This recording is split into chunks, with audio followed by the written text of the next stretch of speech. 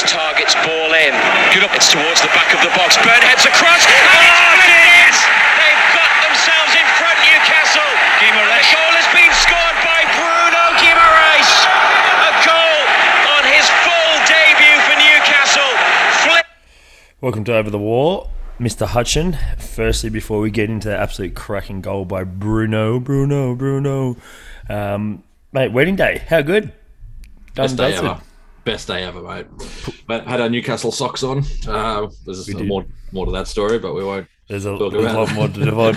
But for those that listen, we had Newcastle socks. Luke's organised some Shearer socks with Newcastle brown hour down the front. Shout out to the final third for the socks. Yep, thank you very much. So tough to get on. They're very thick socks. Also confused between the push and pull. Yes. Yeah, I'm not too sure. So next time I go walk through a door that says push and pull, I'm going to stand there very confused. Yeah, it was a fun day though. I didn't want it to end, man. It was so much fun. The cracker. I just messaged your wife. Actually, I hope you don't mind me messaging your wife, but that's all right. It's all good, mate. She just said thank you, and I just replied and said it's probably the best wedding I've been to by my own, which I have to say anyway. Which one of yours? Well, the second one. Okay, yeah, just checking. The second one. Absolute cracker. Yeah, it was great fun, mate. It was great fun. Everyone had a good time. Everything went well, aside from me forgetting to thank the wife in the speech. But apart from that, that happens. Like it's fine. Yeah, I mean, I was pretty close to thanking Steve Bruce. I was running out of people to thank. I think you did mention our win actually. Yeah, I think I probably did. Yeah. Speaking of wins, mate, we started off your wedding day with the game was 6:30 a.m. our time. Southampton. We started off with a 2-1 victory over Southampton down there. It's at the New Dell. Yeah. Interesting, mate. Good game. Absolute smashing goal by Bruno. The kid's got talent. I did say from the start that when he does find his way into the team, he will not lose his spot. And I think that's the case now. I think he will touch base on the Chelsea game in the moment, but I think he showed what he's capable of within the realms, and albeit a different formation. But the Southampton game, we went down, and Eddie Howe said before the game that it's very hard to win coming from behind. It's quite an obvious statement, really. If you're Steve Bruce, it's just very hard to win before kickoff. What really impressed me is that for the first time, actually, I probably never thought I would ever say this, but when the team sheet comes out and there's no Joelinton on the team, my heart actually sank. I was like, shit, how are we going to cope without Joelinton bossing that midfield? And it's I still think of it now, and it's bizarre. It's great, but it's bizarre. And my gut feeling went from, I think I predicted a 1-0 win or 2-0 win. That went away, and I thought, oh shit, I just hope we can get something out of this game. But mate, good start to the game. What was your takes on it? I predicted a draw. I thought it'd be a very tough game. Southampton have only lost once at home all season. They were in form. I know they got beaten 4-0 by Villa just before that, but sometimes they're the more dangerous teams to play. The team rebounding from an ass kicking like that. So, and you're right. When the team sheets come out, one of the first names I look for now is Joelinton to see if he's playing, which is unheard of. Yeah. I was happy to see Bruno start. I'm keen to see what he can do. He didn't play a full game here, which is fair enough. He started cramping up after about 60, 65 minutes. But it's not going to take him long to get his legs under him. And I agree with what you said. I think once he's in the team, it's going to be hard to shift him. It's going to take a massive drop in form. And I just don't see it. I don't see it from him. He's acclimatized pretty well to the Premier League. Took the goal phenomenally well. That's a footballer's instinct. There's very few players that'll be able to pull that off. But I think the acclimatization comes down to the way Eddie Howe's handled him. So he's, by all means, sat on the bench for 6 games. 5-6 games, and a lot of fans are getting on their edge of their seat and getting quite antsy, which rightly so. They want to see they're close to record signing, start a game Brazilian international. But the reason why he's potentially started like that is he's got the talent, but Eddie Howe didn't want to rush him. We've seen so many players come into Newcastle with such a high reputation or a huge future ahead and just absolutely crush and burn. The Premier League is a different beast. And I think Eddie Howe's handling of him has been very much justified. Yeah, it's just tempering expectations. Just because he's a brand new shiny toy doesn't mean we get to play with him straight away. Ooh, I might tell my kids that. There you go. So, so you just keep it, save it for a special occasion. You just gradually introduce him, and we can't fault Eddie Howe. I mean, we were unbeaten during that time, so whatever he's doing has worked. Bruno seems happy. There's a fantastic vibe around the club at the minute. Social media posts. I'm loving all these team photos after the games as well. I like just trying to read the body language of the players that aren't playing. I saw that with Lascelles the other week. He didn't look too happy. I don't know if he smiles much though, Jamal. No, I don't. I think he'd be quite good in the dressing room. But what I loved is I think I showed you night of your wedding. With Kieran Trippier, he's put on Twitter. So I hope I'm allowed to celebrate with the boys if that's all right. And there's photoshopped himself in holding the Newcastle scarf. I just like the fun that they're just taking the piss out of social media. I enjoy it. That means that tells me the boys are close and they're a tight knit. That's what you want to see. You want to see them on social media, taking the piss out of each other. The Kieran Trippier, with a caption of Dan Burn and Ryan Fraser with Dan Burn, his little mascot. You like shit like that. It just shows that there's a good bond in the dressing room, which is something we haven't had, at least outwardly, for a while, for as long as I can remember, really. So, there's a good vibe around the club. Results have been pretty good. Obviously, Chelsea result we'll get into soon was a few mitigating factors in that. But I was impressed with the Southampton performance. To go a goal down and then to reply, 6 or 7 minutes later. Great ball by John Joe, but Chris Wood, that's his bread and butter. Yeah, just put it on his head. Yeah, you put balls in the box like that. More than likely he's going to get on target, and he's going to be hard to handle. And his stats where he won 9 out of 11 heading duels, and that's what he does. You get the ball in the box with a little bit of space for him, he's going to make you pay, and that was. It was kudos to John Joe, but it was an absolute cracking hand, a huge relief for Chris Wood and his teammates alike that he actually got off the mark. Yeah, you can see there was a Newcastle posted a video after the game with Wood walking into the dressing room, and the whole dressing room just erupts. And we never got to see any of that before. The social media presence was almost non-existent. Now it's great fun to watch. I want to know who they've hired, because whoever's running the Newcastle United Twitter and Instagram is nailing it. Absolutely nailing it. They've got good banter. It reminded me of was New England Revolution where they were playing. I think they played Real Salt Lake and they lost 3-2. They went 2-0 up, and it was snowing with rain, and they're putting pictures up of snow angels, and it was quite funny because they went down, and rather than going 3-2, the bloke tweets and goes, shit. It's like a fan following the game, and that's what the Newcastle media team have brought back, and it's been recognised by the fans. It's good to see. It's closed the gap between the club and the fans, because the gap couldn't have been wider under the Mike Ashley era. We were so disconnected from the team. I think they lost their actual login password to Instagram and Twitter. I think they did. We were just so disconnected. Since the new owners have come in, they've obviously made it a priority to gain the trust of the fans, reconnect with the fans in the area, the local community, and you can see it. You can see that gap has narrowed, and I feel closer to the team than ever before. And I'm on the other side of the world. It's just the power of social media. I feel like I know who Kieran Trippier is as a person. I feel like I know who Alan St. Maximin is. I know who Ryan Fraser is.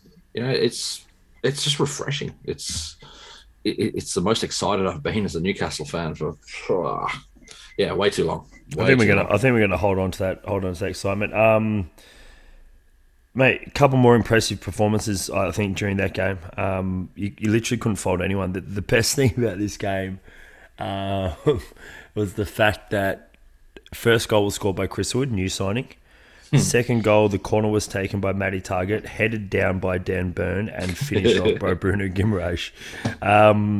Pretty much all four of our new signings, that besides Trippier, so they make it 5, featured with the goals. I think that's just, it almost made me, I don't dislike Southampton. I don't think I ever can. But the fact that Husenhuddle just spoke utter crap about its unfair players, allowed to play in these, rearranged games, I think that was just icing on the cake for me. It's just karma. It's just karma. That's all it was.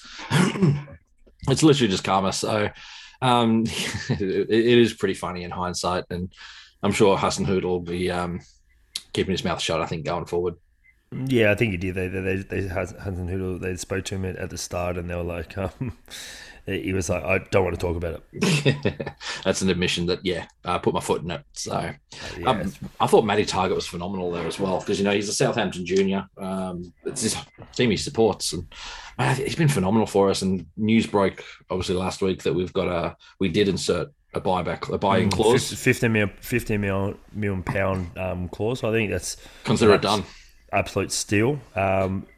Based on the way he's performing and the way he's acclimatised to us at left back, I think that's a no-brainer. I think, snap the fingers off and take it. Yeah, I think the deal's basically done. It just hasn't been publicly announced yet. I can't see any particular reason why we wouldn't sign him unless obviously he gets a major injury or something between now and the end of the season. I think as soon as the season's over, we'll be saying, here's a check, 15 million quid. Yep. Thank you very much. And he'll be our long-term left back. I think so. Once again, Dan Burns-Shah doing absolute wonders at the centre back there against Southampton. But mate, Martin Dubravka, he was sensational, absolutely sensational. Couple of late saves, some nice little classy one to scoop. Scoop a header off the line from Salisu. It's what he does. I think it does. Do we look to replace Martin Dubravka at the end of the season, or do we go, okay, what we've got at the back there is good enough? I think we need an upgrade. What I see with Dubravka, I see he's got an error in him, and he's not the best with the ball at his feet. Which is the way Eddie Howe likes to play. I get nervous whenever the balls are played back to him because he tends to leave till the last second before he kicks it. It's a matter of time before there's a mistake. I like Dubravka, but I think with the style of play Eddie Howe wants, he's going to want a goalkeeper that's much better on the ball. And you look at the big teams, the successful teams, they all have that. It's the way of the future. Edison, Allison, Neuer, Ter Stegen, they're all good with the feet. Even Pickford. Pickford's good with the feet as well. It's because he's got arms. Yeah, well, that's it. So he has to be good with his legs. So I like Dubravka, but I think there's better options out there for us, and it wouldn't shock me in the summer if we do bring in another goalkeeper. Yeah, I think so. Like, there's a point there. It's quite often when the ball's played back and it's a laboured ball where he kind of tends to sit on his heels a little bit as well. His anticipation to have the ball at his feet is quite limited. Whereas, mate, don't get me wrong, absolute phenomenal shot stopper. But the way Eddie Howe likes to play, and that's probably why Fabian Schär has excelled, is because he wants ball players. Hence why we've been linked in the last few days with John Stones. He wants people who are comfortable on the ball, and I guess for me, there's probably a couple of goalkeepers we can look at there in Henderson and Leno, but who knows? We'll see how that plays out. And the ball playing centre backs. So that's why whenever we play 4-4-2, you're not going to see Lascelles there because Lascelles look at the Chelsea game this morning, jumping ahead a bit, gave away the ball a few times. He had the ball, didn't know what to do, played an awful pass. Shah's a much better footballing centre half. Lascelles is probably Lascelles is more physical than Schär, but when you've got Burn beside Schär, they complement each other perfectly. Burn's got the left foot, he's got the physicality. The only thing they lack between them is probably a little bit of pace, which we can get undone. And Lascelles is quite quick off the mark as well. So, but Howe's got options. Like, he switched to a back five today, played 3 centre halves against Chelsea, which I sort of knew he would do because that was the formation he played when Bournemouth beat Chelsea 3-0 at Stamford Bridge. So he's won in 3 of the last 5 games against Chelsea, which we'll touch base on soon. But it's a pretty bloody good record. What impressed me the most, obviously besides Bruno's back here, was the fact that Joe Willock had a lunging tackle to deny Southampton pretty much late, but there was a photo taken, and there was a photo of Matty Longstaff. Not Matty Longstaff. He's on fire, by the way. Yeah, he scored again. Sorry, Sean Longstaff. A photo of Sean Longstaff over the top of Joe Willock, absolutely screaming his head off in celebration for his little efforts. That shows me, and we go back to the dressing room photos. That shows me how tight the boys are and how celebrated they are for the little wins, not just the glory. And that's Sean Longstaff, who's barely played. Yeah. At the time, obviously he played this morning. But in that game, he hadn't played, hadn't really featured at all, apart from being a last-minute sub. Out of contract at the end of the season, so his future's not certain, but he gives it his all. And that's just, it's the next man up mentality. That doesn't matter who's filling in the shirt, the performance is going to be the same. And that's that comes from the top. And that's Eddie Howe's instilled that. Graham Jones still has an influence in the club, I'm sure. He's not as, visible now as he was to Steve Bruce. He was almost the manager, wasn't he? Basically, yeah. And Jason Tyndall's obviously done a good job. He's in charge of the set pieces. And we've looked a lot more threatening from set pieces as well. Obviously, having 9'4" Dan Burn does help. But even just the runs and the positioning, like you look at Bruno's positioning for the back heel goal, he was standing basically on the goal line, peeled off, anticipating Burn to head it back. It's everything's coming together pretty rosy. Yeah, it's and Tyndall's doing a great job. I saw a good, nice little post the other day. And it was just like an appreciation post for what he's doing for the club. Because Eddie Howe's the face, but he has a good team behind him, and he's his right hand man and will be his right hand man for a very long time. Speaking of Matty Longstaff and Elliot Anderson, Matty scored 2 and 2, and Elliot scored an absolute peach of an individual goal. It's like a Phil Foden. It was like a Phil Foden goal. Yeah, it really was. A couple of people have said that, and there's a few people shouting about it. It's like, he's found his level. I'm like, that's a completely flawed logic for me, because did James Vardy find his level at non-league? James Vardy. Oh, you're his parent. Well, yeah. James Vardy. Did Trippier find his level when he's when he's played for Burnley, and did Harry Kane find his level until he ended up absolutely killing it and potentially breaking Shearer's record? Like, you need game time to excel as a player. It doesn't matter if it's League One, League Two, Championship. Mate, he's looking the goods at the moment. He's one that I think we can develop in time and give a real chance, because there's been quite a few players that we've had high hopes for that have either slipped through the net or have just completely given up. Ivan Toney, Armstrong in most recent times. Yeah, 100%. Playing League Two football, playing against men, is much better for their development than playing under 23s against kids. They're going to get a lot more from it. And it's competitive football as well. Playing under 23s in front of 100 people, the result doesn't matter at the end of the day. There's no pressure. Playing League Two, you get 3,000 or 4,000 fans there. Stadiums are small. You can hear every word the crowd is saying about you. It's intimidating, especially going away from home. And he's just a young kid. I don't think I've seen a more technical player coming through the academy than Elliot Anderson. I watched a couple of the old, the under 23 games, and he was just head and shoulders above everybody else there. And Lucas De Bol has, he's been on our subs bench as well for a while. Apparently, they got high hopes for him. We just gave a new deal to Kel Watts as well. But it's got to be the right club that they go to on loan. Like we saw Matty Longstaff go to Aberdeen, did nothing. You look at Freddie Woodman now, not getting a start at Bournemouth. He's second choice to Mark Travers now. Freddie Woodman was the next big thing a couple of years ago. He was linked with Arsenal. He was linked with Spurs. He was linked with all these big clubs. And I don't know what's going to happen to him now. I mean, fortunately for him, he's a goalkeeper and he's his early to mid-20s, so he's got plenty of time left. But I think this season will sort of make a break for him in terms of if he wants to be a Premier League footballer, he needs to excel out on loan at Bournemouth. And I think he played 1, maybe 2 games, conceded a few goals.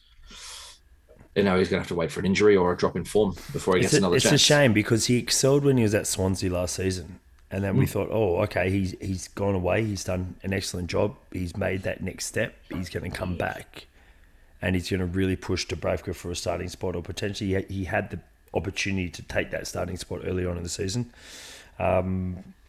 It's a tough one. I feel like he could end up like a Fraser Foster, where he kind of disappears somewhere else and comes back and finds out that he is a Premier League player, but he might have to disappear to Scotland, go to a Championship club and be their number one and for a mid-table side for the moment, and then make his way. But he's young though, and as we know, like keepers really excel in early to mid-30s.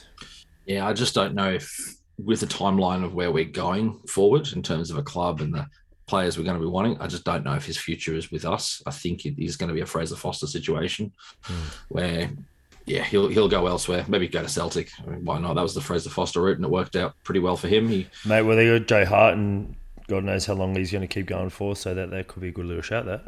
Yep. I guess some odds on Sportsbet. Yeah, absolutely. Freddie Woodman to Celtic next season. Freddie Woodman and then my daughter to play for the Matildas. There you go, done. Or Brazil, dual passport. That's it. How good. Mate, Chelsea game. Let's touch base on this. Where do you want to start? Wusa. Mate, Eddie Howe, missing a lot of his first team players here. So Jollington out, ASM on the bench. Obviously Trippier's out, Wilson was out, Fraser was out. The list was on. Willock was out. The list was long, very, very long.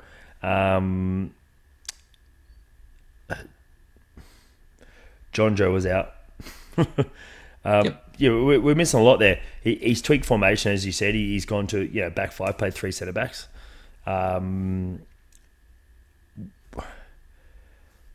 It's hard to get anything out because we lost the game 1-0, but we deserved so much more. If you're looking at stats, 73% possession of Chelsea and 27 to us, and we've had 2 on target, 5 shots off target. They've only had 3 on and 3 off target during that time. Our high press game was sensational, absolutely sensational. Chelsea are in trouble quite often. Literally, has come down to two decisions during that game. Kai Havertz elbow on the 6 metre tall Dan Burn. Mm-hmm. And funny enough, when he was given a yellow, I said to myself, he will score. And if only I jumped on Sportsbet and got on the phone, I was like, this prick's going to end up scoring. And then the absolutely atrocious decision for me for no pen on Murphy. Mate, Mike's yours. So I was happy to start the game off. I was a bit surprised at how aggressive the press was. Yeah, so was I actually. It's very, very high. Very, very high press. And the concern with that against Chelsea is it just takes 1 or 2 passes and then they're in behind you. And at the start of the game, they did get behind a fair bit, but they didn't create anything. We contained them really well, and they didn't have a shot on target until Havertz's header in the second half, which he should have scored from. That was a poor header. I mean, it was literally right at Dubravka. So, we started off the game well. I expected a back 5. I expected that from Eddie Howe. I was happy to see Miggy start, especially when you're playing a high press because he runs. He runs, and so does Jacob Murphy as well. Yep. So, and they put a shift in on both ends, defensively and in attack. So that, Fraser was on the bench, St. Maximin was on the bench, probably due to fitness reasons, but I wouldn't shock me if it was also tactical as well because St. Maximin doesn't like to track back. And in this game, we definitely needed that. Obviously, one of the big talking points was the elbow. Havertz on Burn. Whether it was a red card or not, Eddie Howe was a bit diplomatic. You can say, yeah, either way. I'm leaning towards I was okay with it being a yellow, mainly because Havertz wasn't looking at Burn, so I don't know if the intent was there. Obviously, his elbow is out, but you can't jump without your arms. To defend him in one way, you can't jump without your arms, and when you're trying to leap as high as Dan Burn and compete, and no player's going to go, oh, shit, he's too tall, I'm not going to get up and compete. So you do need your arms to help you elevate and generate power. That's understandable. He's made contact with the head, yep. But like you said, he hasn't actually looked at Dan Burn. No. He's actually attempting, or he's looking away at least. I've seen them given. Yep. But at the same time, I'm okay with how. I wouldn't have been mad if a red card was given, but I'm actually okay with the fact that it was given a yellow card.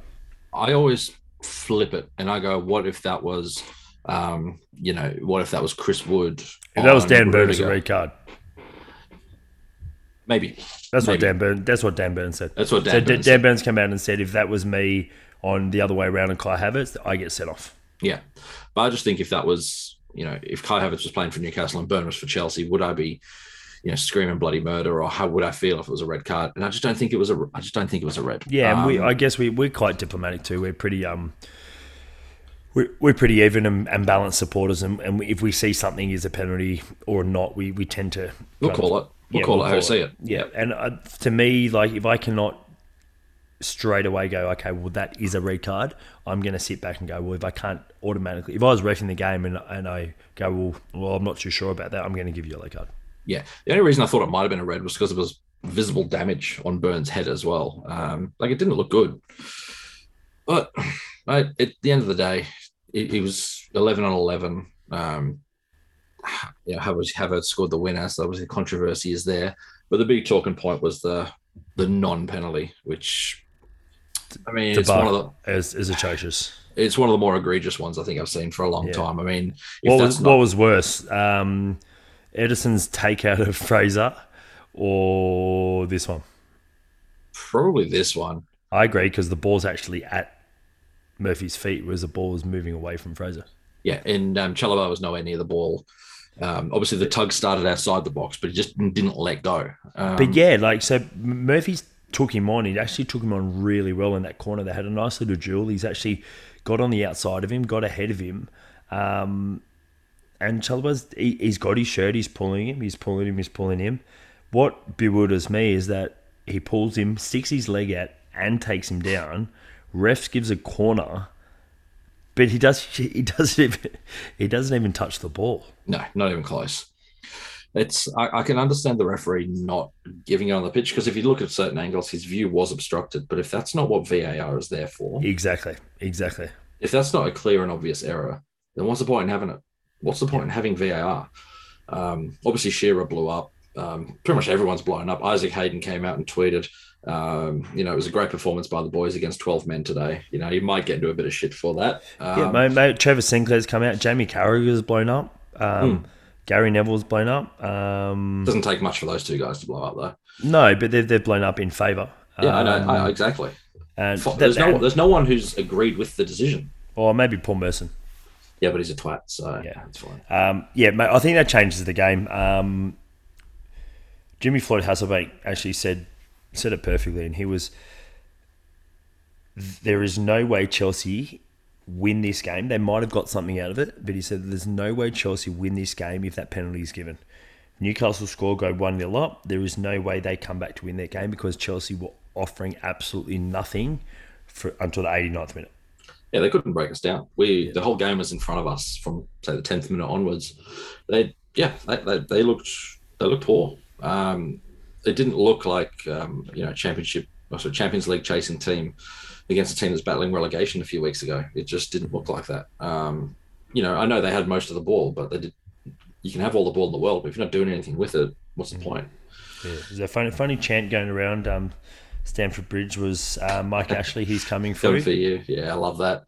Yeah. The old, they used to shout at John Joe, Harry Potter, he's coming for you. So why not the Mike Ashley is coming for you? So, obviously the Chelsea situation is a strange one, but, mate, you have to sit back and applaud that goal. All it did start with... It was absolutely sensational. It did start with St. Maximin giving the ball away, which he tends to do. Rocks or diamonds occasionally, that guy, but you could see how upset Dan Burn was. Yep. But there was a great run from Havertz, and that first touch. First touch. The first touch made the goal. It's left foot straight away. Yeah. It's a futsal goal. Yeah, it's one of the better goals I've seen for a long time. It's a Ronaldinho finish. Yeah, I mean the quality that he's got, and he's starting to hit a bit of form now as well. But really, he had the headed opportunity and he scored the goal. But aside from that, he didn't really trouble us at all. I can't remember anything he did. But that's a sign of a good striker. You can be anonymous for 88 minutes, and then when the opportunity arises. So it was a bit of a gut punch, 89th minute. And then we just quickly chucked on a couple of subs. Dwight Gale, who was on for about 10 seconds and then got a yellow card. Yep. And Ryan Fraser. But I think I think it's one of those losses that I was proud of it. My tweet was proud. Yeah. Real simple. Yeah, and they showed fight, and they showed a lot of tactical acumen as well in this game. I think he got his selection spot on. Longstaff just ran around non-stop, was phenomenal. Bruno did well. Didn't have to do too much. Chris Wood was a bit poor. He's good in the air, but the ball was... He lost the ball at his feet. He had a few heavy touches, which kind of annoyed me.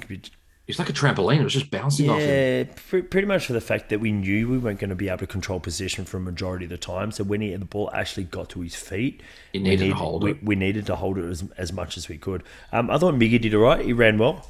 Great shot in the first half. Great volley, and then Shah probably had a pretty good chance there, to be honest, with the rebound and drilled it into Rosette. Yeah, I was impressed with Miggy. His attitude's never been questioned, and his endeavour and commitment's never been questioned. It's just the end product. And I was texting Evan when Miggy hit the volley, and I'm like, "Where's this been? Like, Yeah. where has that been? I've never seen him take a shot like that. His career's on the line. Yeah, well, that's it. And that's what we want. We want competition for places. And Murphy's done really well.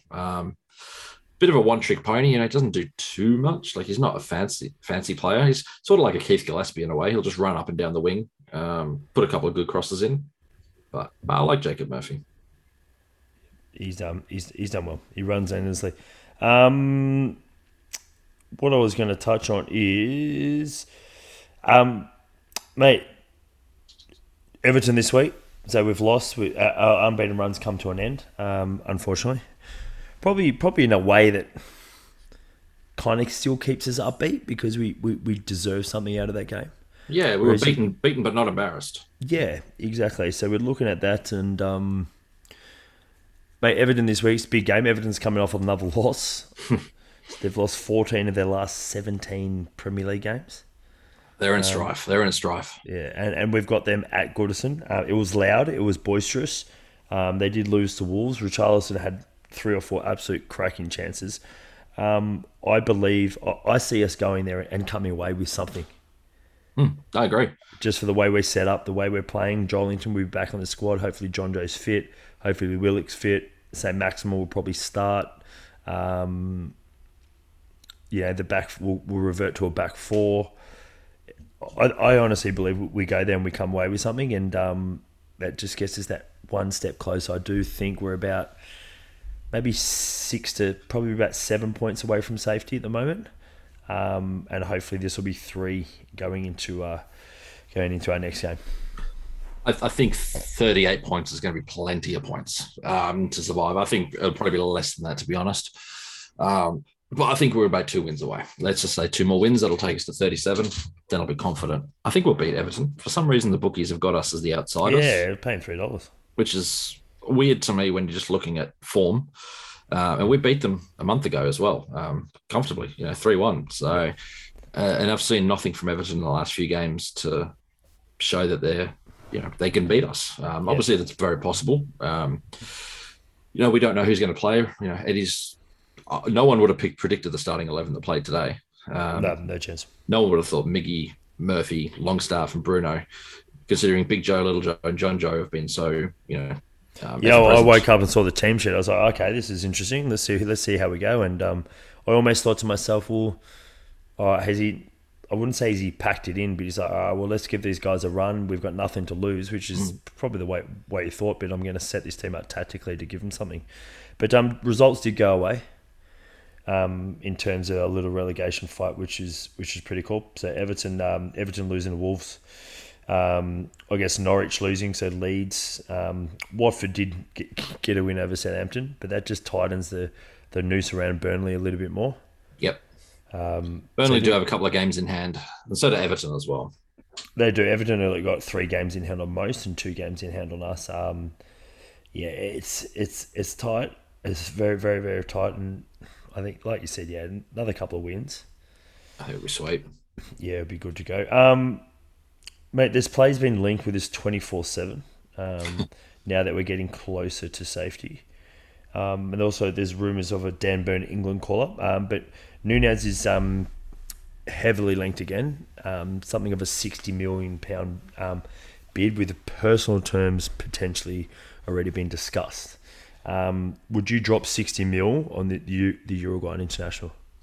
I always don't understand how personal terms can be agreed without a fee. Isn't that just... That's what agents do. They get on the phone. They're like, yep, he's ready for that. And then there we go. That's the world of football at the moment is we're interested in your player. They'll speak to the agent first now before they actually speak to the club. Whereas before it'd be like, he's not going anywhere. and then, okay, we've accepted the fee, now you can chat to the player. Yeah. So it's very non-football manager at the moment. It is. Would I spend 60 mil on Darwin Nunez? Good player. Doing well in Portugal, obviously at Benfica. 60 mil's a lot of money, though, for me. I know he's young, scoring for fun, but I think Wilson will probably score 25 goals a season for us. If and when fit, yeah. If and when fit. So I'm not... There's other strikers out there that I'd probably prefer. It'd be a success, but I just think there's areas of the squad that we could strengthen more with 60 million pounds. Would you take him? I probably would, because the way I look at it is looking at the young strikers around the world. There's not too many that would actually come to us, even next season. The fact that we don't have European football, we've just survived relegation. I don't believe there's going to be, Vlahovic, and people got excited about Vlahovic potentially coming, and people talk stupidly about Haaland, which he's, by the looks of it, looks like he might be on his way to City. Yeah, I would. If we've got the money to spend and we can clear out, I'd take him. I'd have him and Wilson and Wood there. Wood, like you said, we'll chuck him on in the last 10, 15 minutes. The reason why I'd take him is for the fact that Wilson's injury prone. Yeah. He's struggling to get on the pitch, and we don't want to have to rely on, someone like Chris Wood or someone, of a lesser caliber to come in and take that position. I would love the fact that, I would take him for 60 mil, I'm not sure. But that's just, I think I've just got the old Newcastle hat on. Yeah. It's like 60 mil's a lot of money, but at the moment 60 mil's are not. It just depends how much we've got to spend, and what other areas we can, do we need to develop for next season. I mean, I'd take him in a heartbeat. I just think it's 20 mil more than it's worth at the minute. I think we're paying the Newcastle tax with that one, where everyone's just going to jack up the prices. Same with like Alexander Isak as well at Sociedad. I'd love him. I think he's a fantastic striker.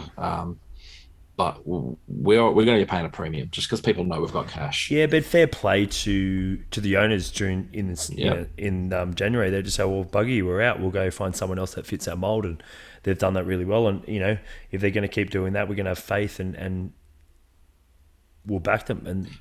And if they say no and they go, well, Buggy, we're not going to pay 60 mil, we'll go somewhere else. And let's be honest, if we went to Benfica and said, all right, so you want 60 mil, here's 40 million cash, they're going to accept it.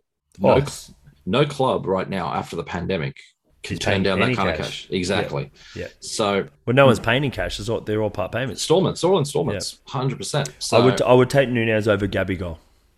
Yeah, I would too. Because I don't know how Gabigol is going to go. I obviously don't know how Nunez is going to go, but I feel like he's young, he's hungry, he's scoring in Europe, which Gabigol has not done at any level, at Inter or when he's gone on loan to Portugal. So someone like that, who they're probably similar style of player, but I'll definitely jump on the Nunez bandwagon. I do believe Dan Burn deserves an England call-up. That's not being biased, that's just being smart. I don't know. He won't get one. He won't get one. I think the next one from our squad that will make the England squad will probably be Matty Targett. England's got an abundance of right backs, but at left back, I don't know if we're that well stocked, especially with like Chilwell being out for quite a while as well. And obviously Kieran Trippier has played left back for England recent year as well. So Matty Targett's in with a shout, I think. Yeah. Oh, that'd be a good shout. We'll see, mate. Finally, Newcastle player might make the England squad. Speaking of international teams, mate, Bruno's got a Brazilian call-up for the World Cup qualifiers. 2 more World Cup qualifiers. Not that they need to play them, so hopefully get some minutes, which would be pretty cool. Yeah, 100%. Yeah, maybe you can have a chat to Lucas Paqueta and a few other boys to bring him to Newcastle and enjoy the bridges.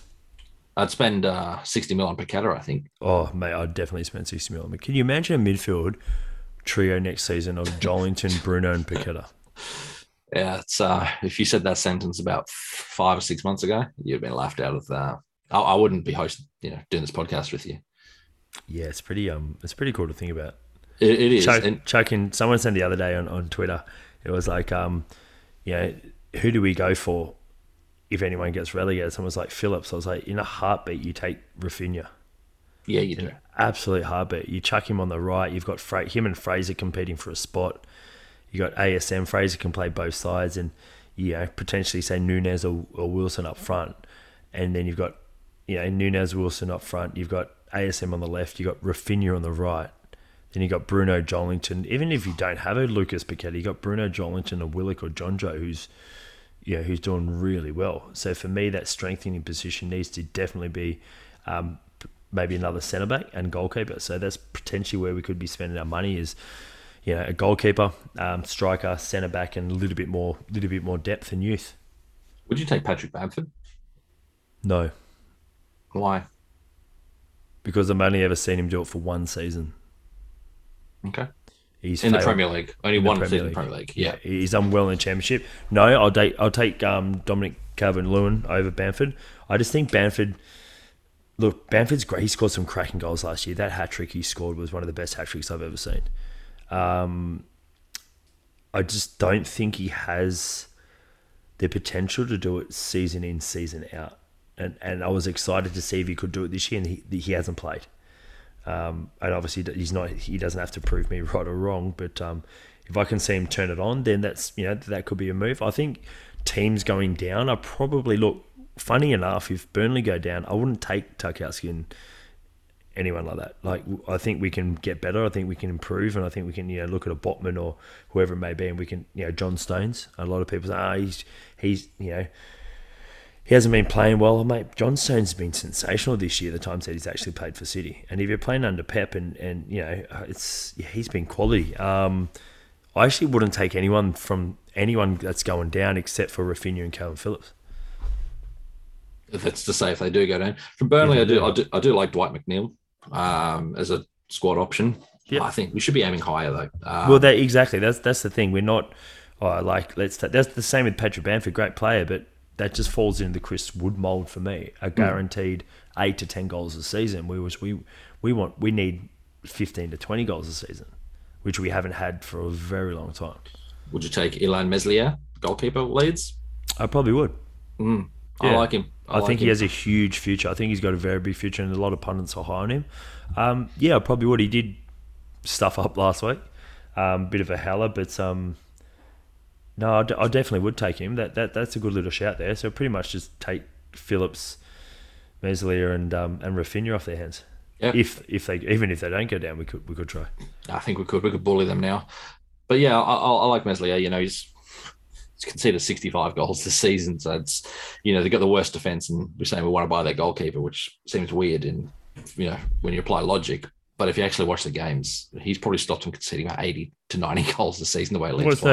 No different to Carl Darlow when Steve Bruce is managing. We were struggling. And Aaron Ramsdale got relegated twice. Look at him now. Yep, it's like Darlow nearly got an England call up.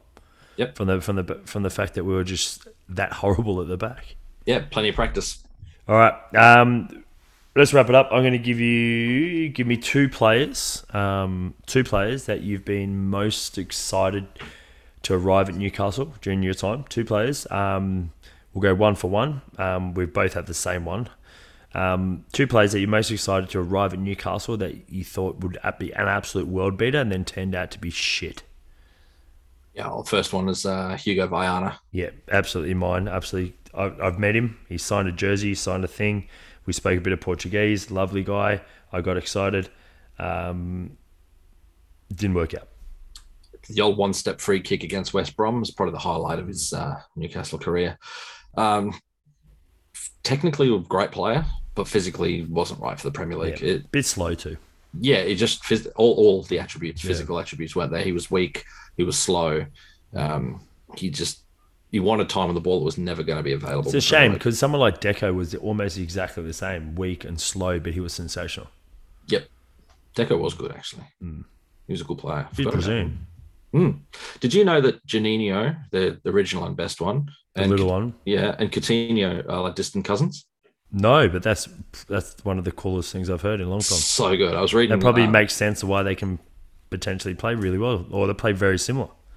Because I was reading an article, footballers that you didn't know were related. I was like, oh well, I knew most of them, and then that one came up. Yeah, like, wow. Yeah, I didn't know that. Yeah, Janino and Coutinho. Wow. Didn't Janino set the Premier League on fire when he was at Middlesbrough. Lit the Northeast on fire, not just Middlesbrough. It was great. I was obviously living in the Northeast at the time, and it was great fun. Yeah, mine was Hugo Viana as well. Obviously, originally huge, World Youth Player at the time, I believe. Yeah, he was nominated for Young Player of the Year. He was young. Yeah, he was highly regarded. Probably took the wrong Portuguese player at the time. Could have taken Cristiano Ronaldo. Probably would have ruined him anyway. Yeah, or Ricardo Quaresma would have taken him. Yeah, that as well. Mate, the list goes on. I think for me, another one probably would have been Albert Luque. He's come in, huge raps, and he was, I'm going to put it politely, piss poor. Scored against the Mackems, though. Yeah, it's true. Yeah. He was piss poor. Good feet, good balance, came with a good reputation, and he just did absolutely nothing. For me, he wasn't even one that we signed young and that we ruined through development, which like Hugo Varna, he just didn't do anything. And I think it might have been bought under Souness's watch. I don't think Souness wanted him. He was 14 million. Yeah, it was a decent chunk of cash. But it was never going to work out. You know, buying players the manager doesn't want, it's never going to end well because the manager has the final say. So it was poor. Mate, there's so many players that we could name. Obviously, Cabela and Tovan as well. But I'm going to go with Sim de Jong. Yeah, well, okay. Yeah, I remember that. Yeah, he's come with good reputation from Ajax. Yeah. I was really excited. Because, you know, getting anyone from that Ajax academy, the Dutch production line, you know you're getting a technically great footballer, and you'd captained Ajax, scored goals for fun. You're like, shit, we're actually getting a real player here. Injuries crippled him. I think he had a collapsed lung. I think he had an eye injury as well. He could never string 2 or 3 games together. And it just didn't work out. And obviously he's been playing in Australia and he's back overseas now. And his career just fizzled out when he came to us. But I had really high hopes when we signed him. Not so much when we got Luke de Jong, but Sim I was definitely excited about. Yeah, I can see that. Nice. All right, score prediction. Everton, Friday morning our time, Thursday night in the UK. I'll say 1-0 win. Okay, fair play. What do you say? 2-1 win. Do you reckon we're going to concede? Yeah, from a corner. Yeah, I've got to stop doing that. Yeah. Conceded a few from set pieces. Who scores? Chris Wood. Okay, but would Chris? And ASM. Okay. That's Bruno. right. Bruno assist. Yeah, I'm going to say Dan Burn's going to break his duck. Oh, I like that. Yeah, Dan Burn, back post, header, he'll go nuts. So fair play. All right, that's us. Appreciate you guys. Don't forget to follow us overthewall.nufc on Instagram. Subscribe, Apple and Spotify. Get this podcast going. Share the love as much as possible, and shout out to our Iceland listeners. Apparently, we're pretty big over there at the moment, which is pretty cool. Apparently, we're a lot more popular than Gylfi Sigurdsson in Iceland these days. So yeah, interesting. Yep. All right, guys. Peace out. Good chat.